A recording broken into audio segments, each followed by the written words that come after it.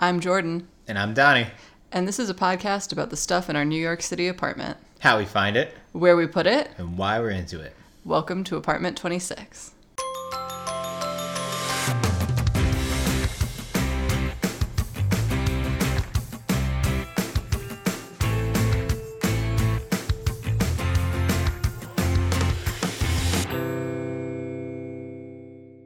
Hello. This is an episode that reaches far back into time. Yeah, ghosts of kitchens past. Like to last summer. Yeah. Yeah. When we came home from Arizona. Mm-hmm. And while we were in Arizona, you had used Dylan's griddle pan a number of times. That's true. I did do that. So a griddle was something I had been considering for a little while. My dad has one. My friend Sue has one. They swear by them for pancakes. And I was like, whatever. They're always like big and massive. My mom has been trying to buy me one for a really long time. And I was like, why would I have a pan that only makes pancakes? Yeah. Well, the griddles, at least that my family's always had. I don't know what Sue has. Sue, you can write in and tell us. Been watching a lot of old HGTV, as you know from our last episode. So I'm obsessed with this idea of the write-ins that happen at the end. Because HGTV just had a P.O. box to which you would write your questions, comments, or concerns. And please include your daytime phone number. Any event, the griddle that my dad has had for pretty much as long as I've been alive and continues to use is like a maybe Black & Decker. They make kitchen stuff too, right? Yes, but side note, what if you could just address a letter to Apartment 26 and it would come here? Pretty wild.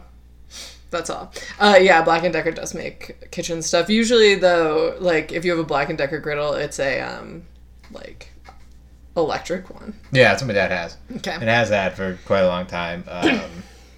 They really likes it. Cooked pancakes on it since forever. Swears by it. So I was like, whatever. But the one that Dylan has that you were using is not an electric griddle. It's just, like, a regular pan that you put on the stove. Correct, yeah. That's what I used in Arizona, and turns out the hype is real. Griddles are great for pancakes and many other things. So when I got home, after bawling out on the hemp shower curtain, I was like, you know what else I'm going to buy? A griddle pan. So I did. I bought one. It was like eco-friendly-ish. It's called Green Pan, the brand. Yeah. I've been obsessed with this idea since we, like, had that spasm in Target that one time and replaced all of our pots and pans of trying to find a sustainable, what is that called? Cookware brand? Yeah. And haven't yet. Green Pan is like eco-friendly, I guess, and doesn't like put chemicals into your body, which is good, but their sustainability is unclear from their website, sort of. So it's like the best I could find at the time. Yeah. But I'm still not stoked on the options that I found. That's what it is. The like chemical film that makes it non-stick is... It's ceramic, so it's not like Teflon or chemicals. It's like the properties of the ceramic. Yeah. And, I mean, the hype about that is pretty real. It stayed non-stick. It's got a little staining on it from stuff that's gotten burned, and that hasn't been able to come out. But, I mean, that happens to, like, Teflon non-stick shit, too. But in terms of remaining non-stick, we've been using it now for a little less than a year. And it's held up, just being ceramic and chilling. So, would recommend. Was a good investment. And would recommend griddles to anyone sitting on the fence. Cool.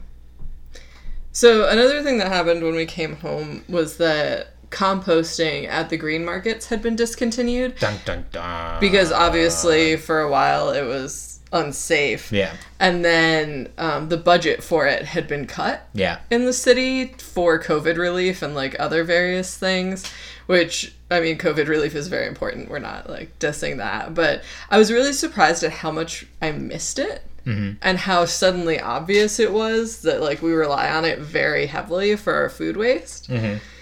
And so I looked around all over the place for somewhere near us that we could compost, and it was really hard to find an option. Like, those green market composting things are very important to the community. But I did find a blog post about making your own compost box for your kitchen. And it was supposed to be like odor free and like leak free. And it'll be odor free, she said. It'll be bug free, she said. Like the person in the blog post was keeping it under their couch. Okay. So, I don't know. Donnie let me try it. It was, coconut core and, like, biochar, I think.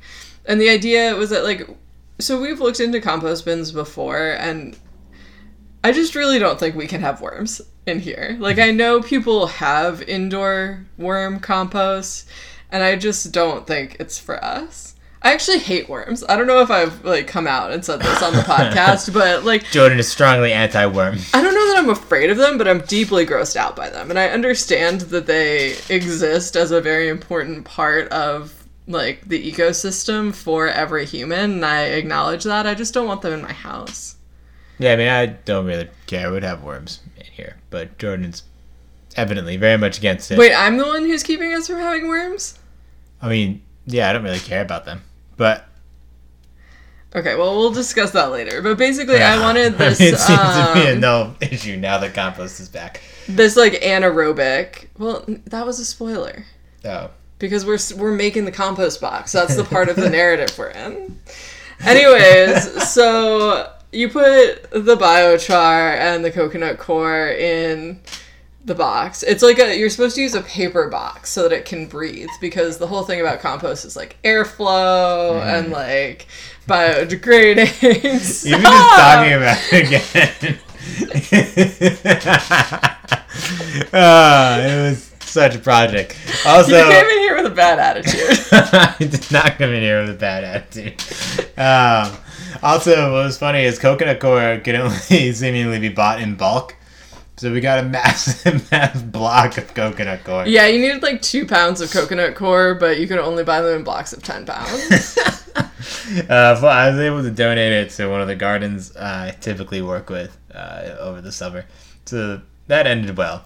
Actually, so coconut core is really good for amending your soils, or if you're going to make your own potting mix, that's something you can use, because peat is not a particularly sustainable product, but coconut core is. It's like the stuff that, it's like the hairy stuff that comes off coconut shells. Yeah. So in all of the other instances that coconut is processed, it's like removed, and so coconut core is a more sustainable product to use, and it serves the same function of like absorbing water. Yeah. Which is good for potting mixes and also for compost, because it was supposed to like absorb the liquid juices, whereas the biochar was supposed to like neutralize the shit. Yeah. So we mixed it up, and you're supposed to wet it to like start the process. So we did that, and we started putting our composting things in there, and then you're supposed to cover it with a piece of fabric, and we have like all of this fabric scrap, so I covered it with like an old flannel shirt, and then you mix it. You're supposed to like stir. I don't think anything biodegraded. No. We definitely got fruit flies. Yeah. And it definitely smelled. Yeah, the tipping point, I don't know, I think you were at an appointment. Maybe you were getting your desk. Maybe you were just in here. But anyway, I was in the kitchen doing whatever it was I was doing, and one of the corners of the boxes had gotten so saturated that it broke and leaked. And so I was just like, fuck it, it's gone. I just picked it up and carried it down to the trash and threw it out. I understand, and I do not fault you for that. But I wish we could have made it work, and I, like, would try something different again. Like worms? I mean, if we've never had a real discussion about worms, because I thought that you didn't want worms in here either, but, like, if you want to talk about worms, I guess we can. I would look into a product like that. I mean, as Donnie mentioned, our neighborhood compost came back, so that's what we've been doing again, and that's been working for us. But, I mean, I'm down to compost. Yeah. If you think we can. I mean, I just don't know that we can. I mean, I'm not against worms. Not really against any system besides the one we tried. I would try other stuff. It just feels like a lot of extra work on top of existing right now. Yeah, I'm not saying that worms are a good idea. I actively think worms are a bad idea. But I thought we both understood that worms were a bad idea. I was unaware that you were of a different opinion. Of worms? Yeah. And that it required discussion. TK. Why did we buy the Silpat mats? We bought them kind of for the same reason as... Well, not the same reason as the griddle. So after I bought the griddle, I was on a little sustainable cookware kick. We were running low on parchment paper. And I was like, I wonder if there is a sustainable answer to parchment paper. And then you were like, I told you about these things like 3 years ago. And I was like, oh, you did? And then you told me about them again. And so we bought them in replacement of parchment paper for baking. They're silicone mats, and these are like the brand name ones that they apparently use in professional kitchens, some sort of marketing copy, etc. Yeah. They're French. I don't know. I felt like... They're French. They're professional.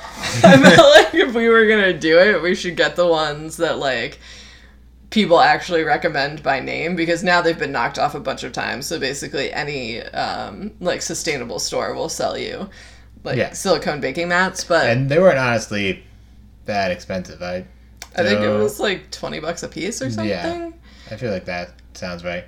I wish I knew, but do your own research. But yeah, I bought them from, like, William and Sonoma, actually. Yeah, I think they were like 16, 20 in that range. So it wasn't like that expensive compared to even some of the knockoff brands out there. And I obviously don't bake, so I have no feeling about it whatsoever. But I had just heard about them and was like, oh, this looks like a way that we could replace something that we're frequently throwing away. Because we do bake on cookie sheets like pretty often, not only baked goods, but also dinner stuff. Mm-hmm. So yeah, it just made sense. And they've been pretty good so far. Pretty easy. Sometimes they get a little crusty, and cleaning them is kind of fun, because we watched this YouTube video of this lady who was very about getting her slip mats clean. And you just cover them in baking powder in your sink and then turn on warm water. But you don't like swish it around. You have the baking powder just like naturally kind of dissolve. If you have two like we do, you can layer them on top of each other so that the baking powder lasts longer. You just fill up your sink with water and let it sit in there for 10 minutes, and then you scrub it. And that strategy has been working honestly pretty well. There's still a few little like kind of burn spots, like the way you might expect them to get when things don't come out, but it doesn't affect the like non-slippiness of it. I feel like the nature of all kitchen products is to slowly move toward discoloration.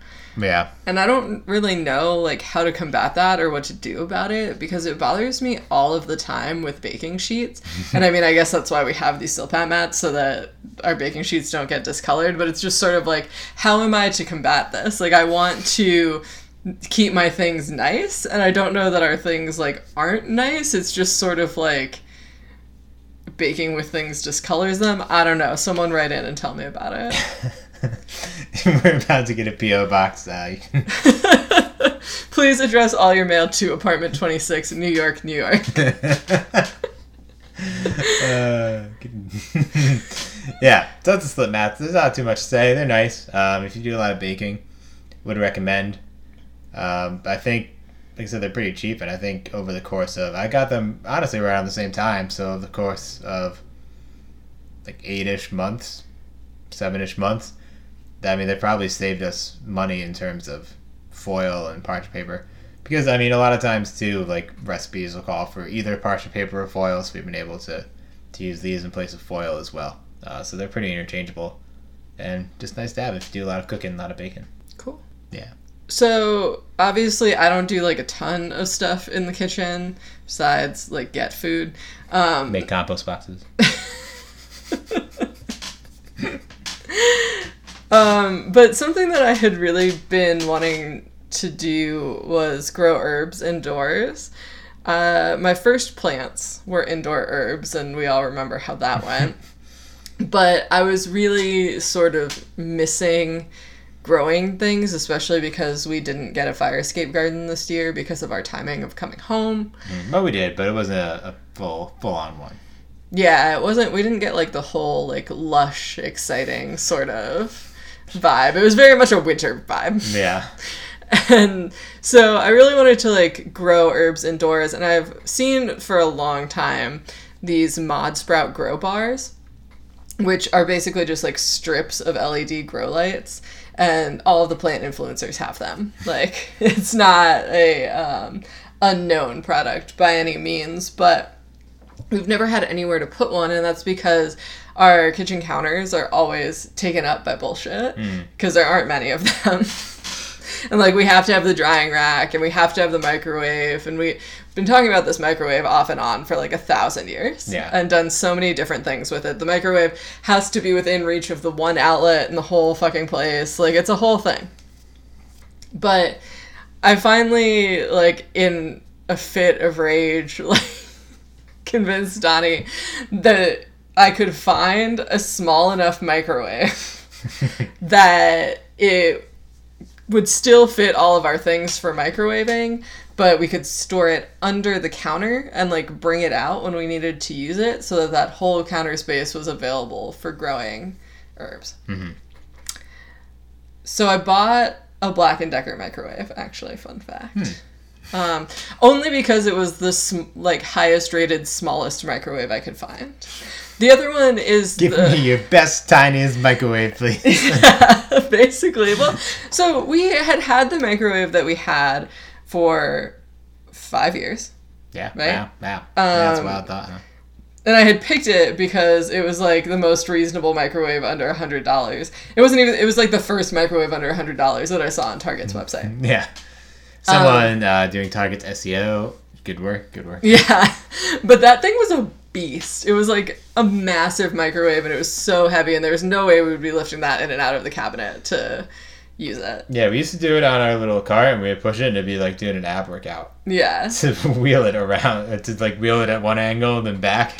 It was intense. So this time, and I mean, it worked fine. Like, I had no complaints about the actual microwave. Yeah. But this time, in doing actual research, I like looked at the dimensions of the shit and also read some reviews. Did math. Read reviews. Yeah. And the other one was, I forget what it's called, but it's like the little retro-looking microwave that Shavonda Gardner has. And they're about the same size, but that one was sold out like everywhere. So the Black & Decker one was sort of the one. And bought it. I mean, there's no like stress there. I just bought one, and donated our bigger microwave to our local free store. Woo. Yeah. They were mostly clothing and like household goods and stuff, but I DM'd them and was like, "Do you want this?" And they were like, sure. So I like roll up in this lift, and the poor Lyft driver was like helping me get it in and out of the trunk. I think because they think that's a service you want, but I just like mostly felt bad because that thing weighed like 50 pounds. Yeah, that's heavy. And I like rolled up and was like, I DM'd you, and someone said I could bring this. I don't know, it was a mess. They took it. It's fine. And then we sort of like did this massive kitchen reorg just to be able to fit the microwave under the counter, which it does. Yeah, I feel like the microwave was a linchpin. Is that the term? Maybe. Definitely a tipping point. I know that, but like, trying to think, I feel like there's a better term for like the thing you pull and it all falls apart. That would be a linchpin, I believe. Yeah, it was a linchpin. So moving that and then trying to make space for that led to the whole thing. Well, how many years ago was it that we did our first kitchen reorg? I don't know. Like 2, maybe. Yeah, maybe 2. I feel like it's a good exercise to do every so often because yeah, I wasn't saying it. Like needs change and lifestyles change. Well, I feel like a bad thing. It's not something that I would sort of naturally do, but like when it happens, it's like, oh, we should have done that a while ago. Yeah, I mean that feels like the case in most things. It's probably true, yeah. So we needed to make room for it, which meant that a lot of stuff needed to be shifted around, and that bled into the drawers as well. I don't really have too much to say about it. I don't remember I remember it, but most of the work, honestly, was pretty boring to pot about. We just like moved pots and pans around and like tested them in different spots. It wasn't that exciting of a reorganization. It felt exciting, like for us, because it made it feel like a new kitchen space, but like fundamentally our kitchen looked pretty much the same with the exception of the new grow bar.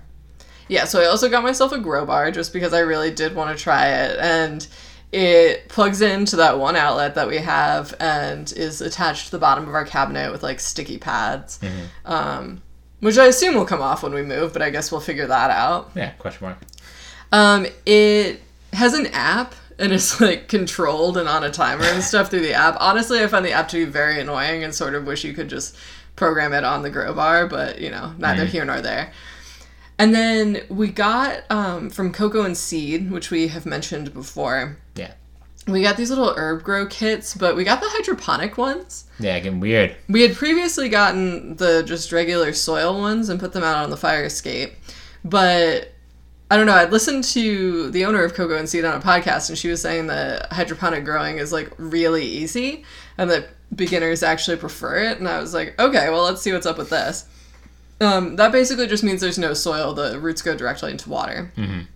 And it did work. Yeah, worked really well. It was pretty wild. Yeah. I would say, like, I don't know if I recommend the grow bar. I wanted it to be a little bit stronger than it is. We definitely got some legginess in our... it's a good term. Our herbs. Yeah. And so I wish it had a little more daylight vibe. But they all grew, and our tomato plant actually like grew too much. Yeah, I forget that tomatoes always grow too much, and it like popped off and wouldn't fit under the counter anymore, so then we had to move it under the grow light in the bedroom. Yeah. And then the whole thing happened with the dresser, and so it had to be moved again, and I think that's what killed it. Yeah, I mean, I don't know if that's exactly what killed it. I think it could have moved a lot. I think it just needed to like be outside. It grew too fast for its own good. Only the good die young. It needed to be like outside doing its thing, and if we put it outside, the cold would have just killed it. It was just like, it's just R.I.P. But we got like 4 or 5 baby tomatoes. Yeah, it was pretty yummy. And then our herbs, we got some good herbs for a while. They kind of, I think what you were saying about the light kind of did them in. They got leggy, is that what you said? Yeah, especially at the stage where the seeds were just sprouting, they weren't able to grow really like strong stems at that point because they were really reaching for light. And so like our cilantro had a pretty good yield, but it all sort of like flopped over. Yeah, it's pretty wild. Because the initial stem that grew wasn't particularly like strong. And interestingly, later parts of the stem were really strong and you could see it like really developing, but that sort of initial seedling stage was pretty weak. Yeah. You think that's because of the light? I do, yeah. And the mint was really slow, but sort of like came into its own. And then we did lose the chard because of the legginess. It couldn't support itself, and so it never really leafed up. Yeah, it's a sad day. I really want to grow chard, and like spoiler alert, we bought some chard seeds for the fire escape garden this year, and I really hope it works out because I like chard. Stay tuned. Yeah. And then we got sort of like one full yield out of the herbs, and I don't know if that's because we still don't know how to harvest herbs, or if it's sort of like these sort of seed kits really are just sort of like one yield and then they don't really regenerate.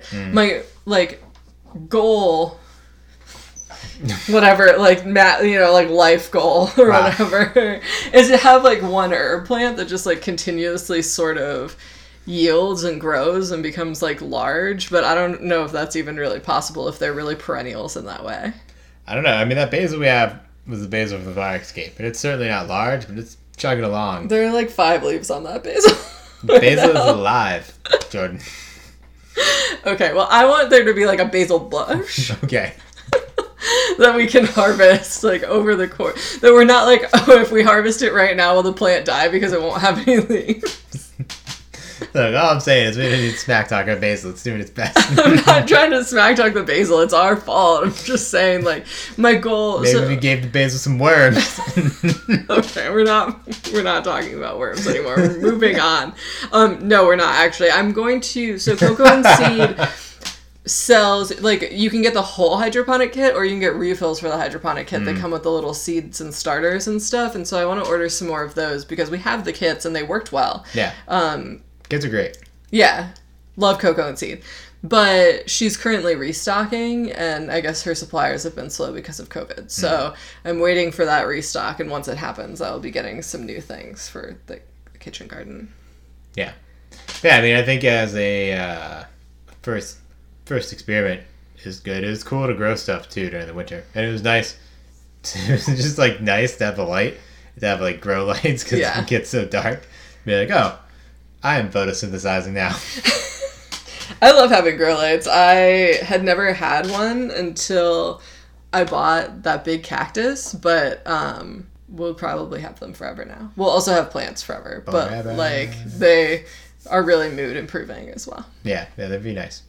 So, after moving stuff around, one thing that we'd always talked about, half joked about, was having a little bar cart. But we never had the space. We also, like Jordan doesn't drink / can't drink, and I rarely drink now.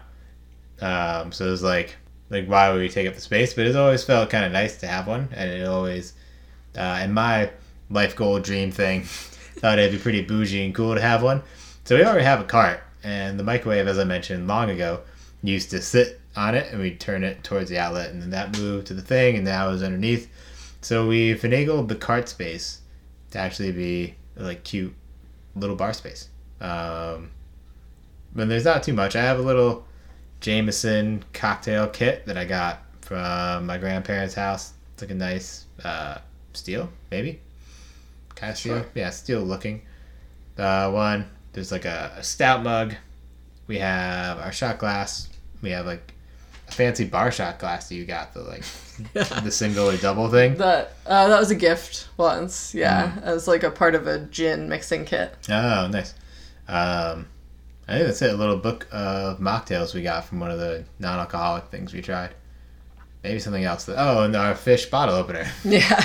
Yeah, it's very important. Well, what had sort of happened was that at the beginning of coming back from Arizona, we started realizing that we were buying a lot of food. Mm-hmm. And, like, we have always sort of bought more food than I think a lot of people do, because we account for, like, making all of our meals. Whether that works or not, But, like, we have, like, a lot of snacks, and we have, like, a lot of meal stuff.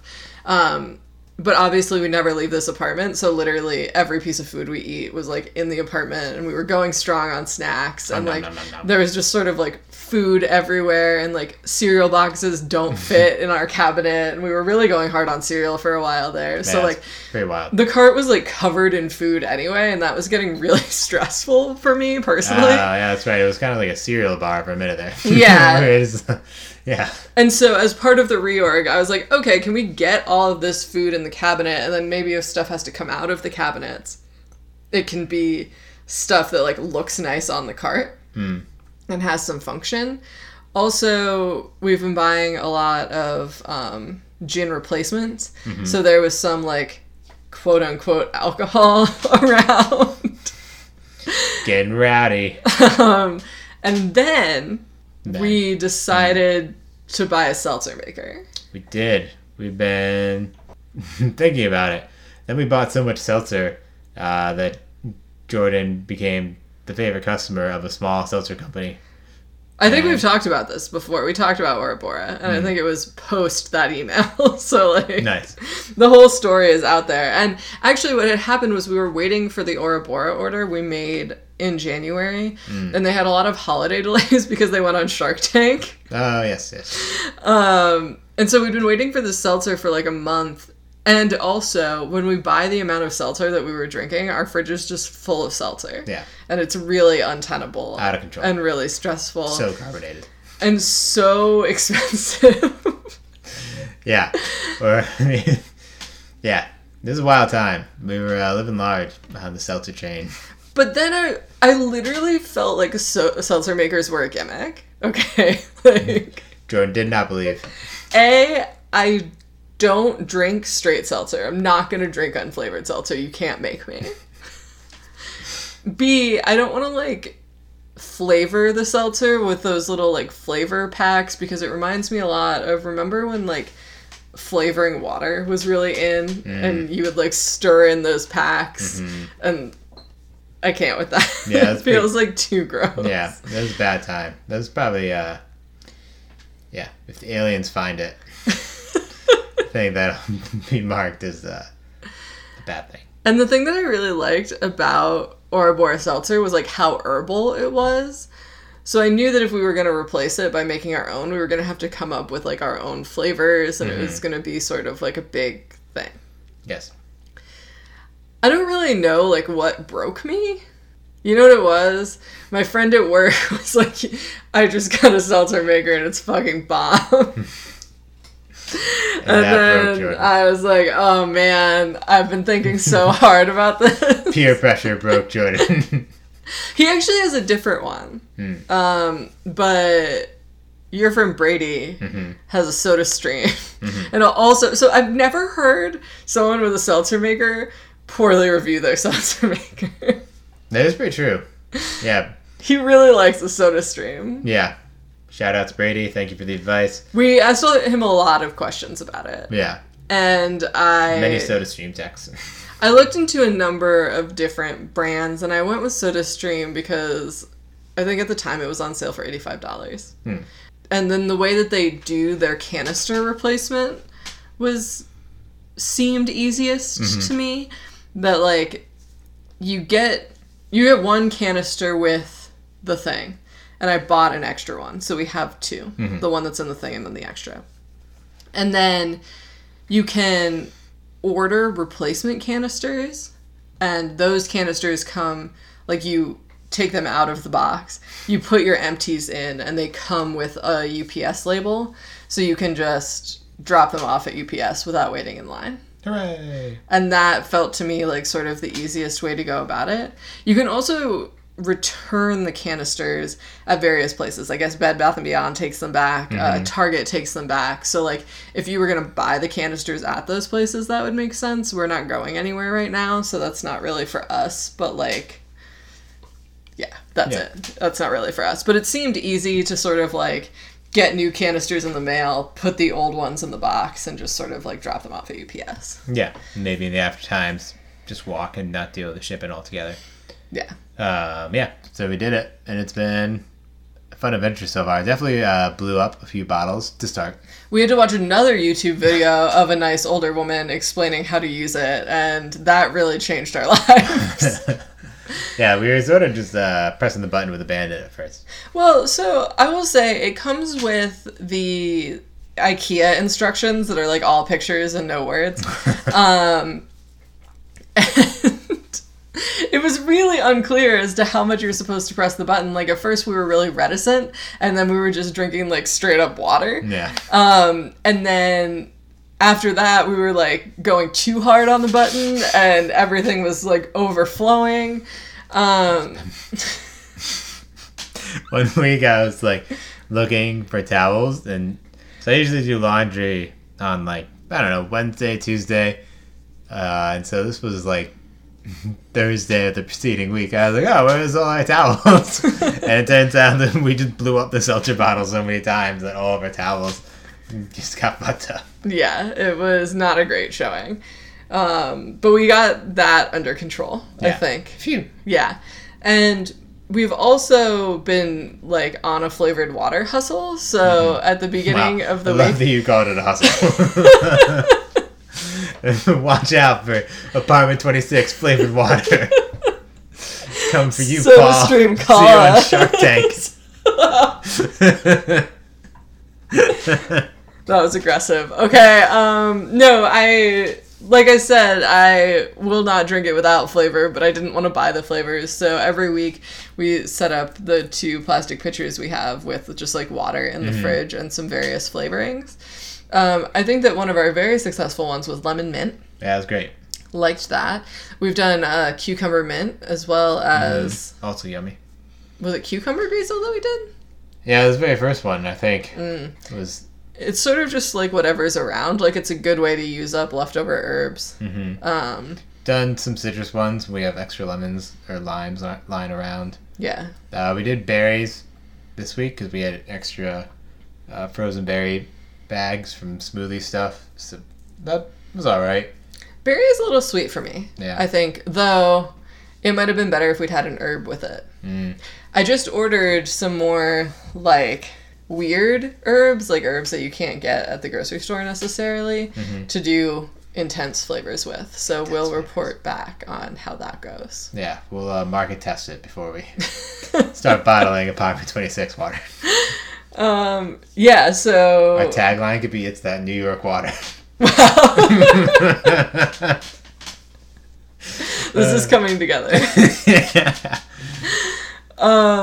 Yeah, I honestly, like, could not tell when we bought it if it was really going to replace buying seltzer for us, or if I would kind of just, like, ignore it. And honestly, I use it every fucking day. Yeah. Which is what friend Brady had told me. He's like, "Yeah, I use it every day. I love it. Totally replaced seltzers." I was like, "Oh, that's cool. I wonder if it'll do it for us." And it 100% has. Yeah. So this is not a paid spot, but it is a ringing endorsement of seltzer machines out there. Also, because we have, like, it comes, you have to use the bottle they give you to fit into the machine. You can buy extra bottles, but that seems like way too much. Like, I'm, like, drinking out of the bottle is not the experience, you know? Like, I pour it into my cup. Into my seltzer cup.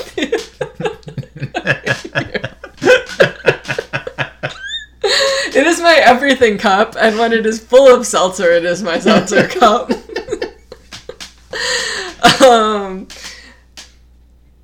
I don't remember what I was saying. Oh, so yeah, it's a bottle, and we have to clean it, and so we bought some bottle brushes.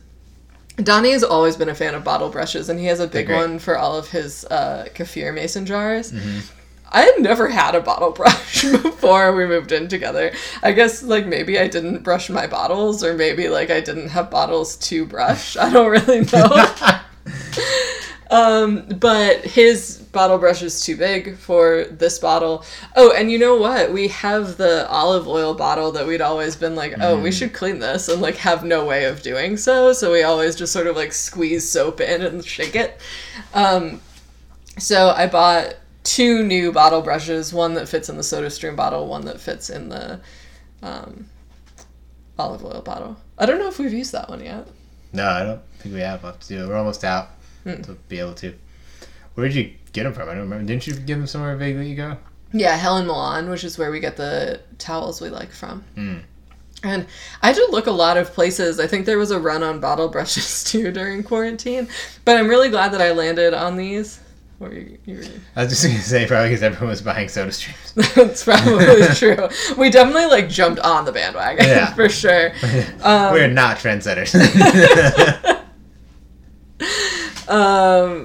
But I'm glad I got these because they are wire and then, like, an organic brush material, and a lot of them were not, like, as eco as that. So I'm glad that that's what we ended up with, and they were really cheap. They were like a couple bucks each, so it was a good deal too. Yeah, they're nice. I mean, the one I've only used the SodaStream size one, but it's a nice one. So this one is a pretty new purchase, but I've been talking about getting a dehydrator for a very long time. Pretty much the entire time we've lived here, at least, if not longer. I've always wanted it to make snacks, and in particular snacks for hiking. And so I finally broke down and decided to buy a dehydrator. Like, literally last week. Yeah, happened to be fast. So don't have too much to report on it. Made my first dehydrator thing yesterday. Dehydrated some extra cilantro we had.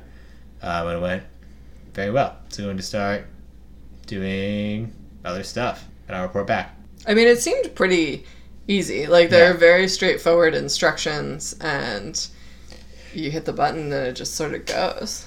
Yeah, I think the tricky thing will be if I want to start doing, like, jerkies, stuff like that takes a little more prep. Yeah. And then some veggies, I guess the the one I just got a Hamilton Beach one. It's one of the all plastic, very not eco. It's one of the all plastic ones that just like has a fan at the bottom that just pushes through air. It's not like anything wicked fancy or electric. And I'd read it is electric. You have to plug it in. Right, but some of them are like little easy bake oven looking things, is what I mean. And I'd heard that those are actually not as good, and they're usually wicked expensive in comparison. Yeah, and this works fine. Yeah, it'll get tricky trying to do those more involved things, I think. Yeah, I'll report back when I do stuff like that. Like some of the veggies need to parboil according to this recipe book. Sorry, I lost my train of thought, but I found it again. Don't worry.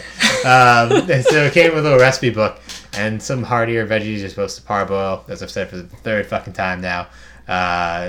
If you want to do jerky and meat, you're supposed to pre-cook it, and then also post-cook it. So there's a little bit of work involved beyond just straight up dehydrating it. So we'll report. It seems a little difficult to me. I feel like there's an alternate universe in which we're homesteaders, but we're not homesteaders. And so, like, if, like, jerky is expensive, but for me personally, it's like, do I have time to marinate it, pre-cook it, dehydrate it, and post-cook it? Like, I don't know, because I also have a job. So, I mean, TK, we'll see what the situation is, but, like, I feel like you're more hype about it because you see, like, all of the cost savings because dehydrated food is incredibly expensive, like, sort of unnecessarily. Wow. And I see that, but also it's really a trade-off in time for all of that prep. Yeah. I mean, the nice thing is the pre- and post-cooking will be a little tedious, but once it's in there, it's just in there for, I think, meat and heartier veggies are, like, 6 to 8 hours. So it's not like... Yeah, I don't think using the dehydrator is difficult. It's sort of everything up to using the dehydrator that seems like it could become difficult. Yeah, we'll see. I'll talk about it again on another kitchen update. Let people know once I'm a little more acclimated to it. Okay. Let people know the full dehydrated experience. But we'll end on a craft. Yeah, from a purely decor standpoint, we have had the curtains in our kitchen since we moved in. Because we needed curtains, I guess, because humans need curtains even though they're terrible. And I have a crafting night on Wednesday nights with some of my friends, and I needed something to do. And I was like, oh, maybe I'll just, like, needle felt these curtains to make them cute. And I found some inspo on Pinterest of, like, someone who had felted some vases with, like, some nice nature scenes. Wow. Vases? Yeah, it was a wet felting project. We can't talk about wet felting right now. I was needle felting. And, yeah, they turned out really well, honestly, for something I freehanded, because I'm not, like, a freehand artist by any means, but needle felting is really easy and makes you look way better than you actually are, so highly recommend, and I think the curtains turned out nice. Do you want to impress friends? You want to poke yourself in the finger? Try needle felting. I don't poke myself in the finger that often. That's you. I was going to say nice stuff about your curtains, too. Wow. No, but they are very cute.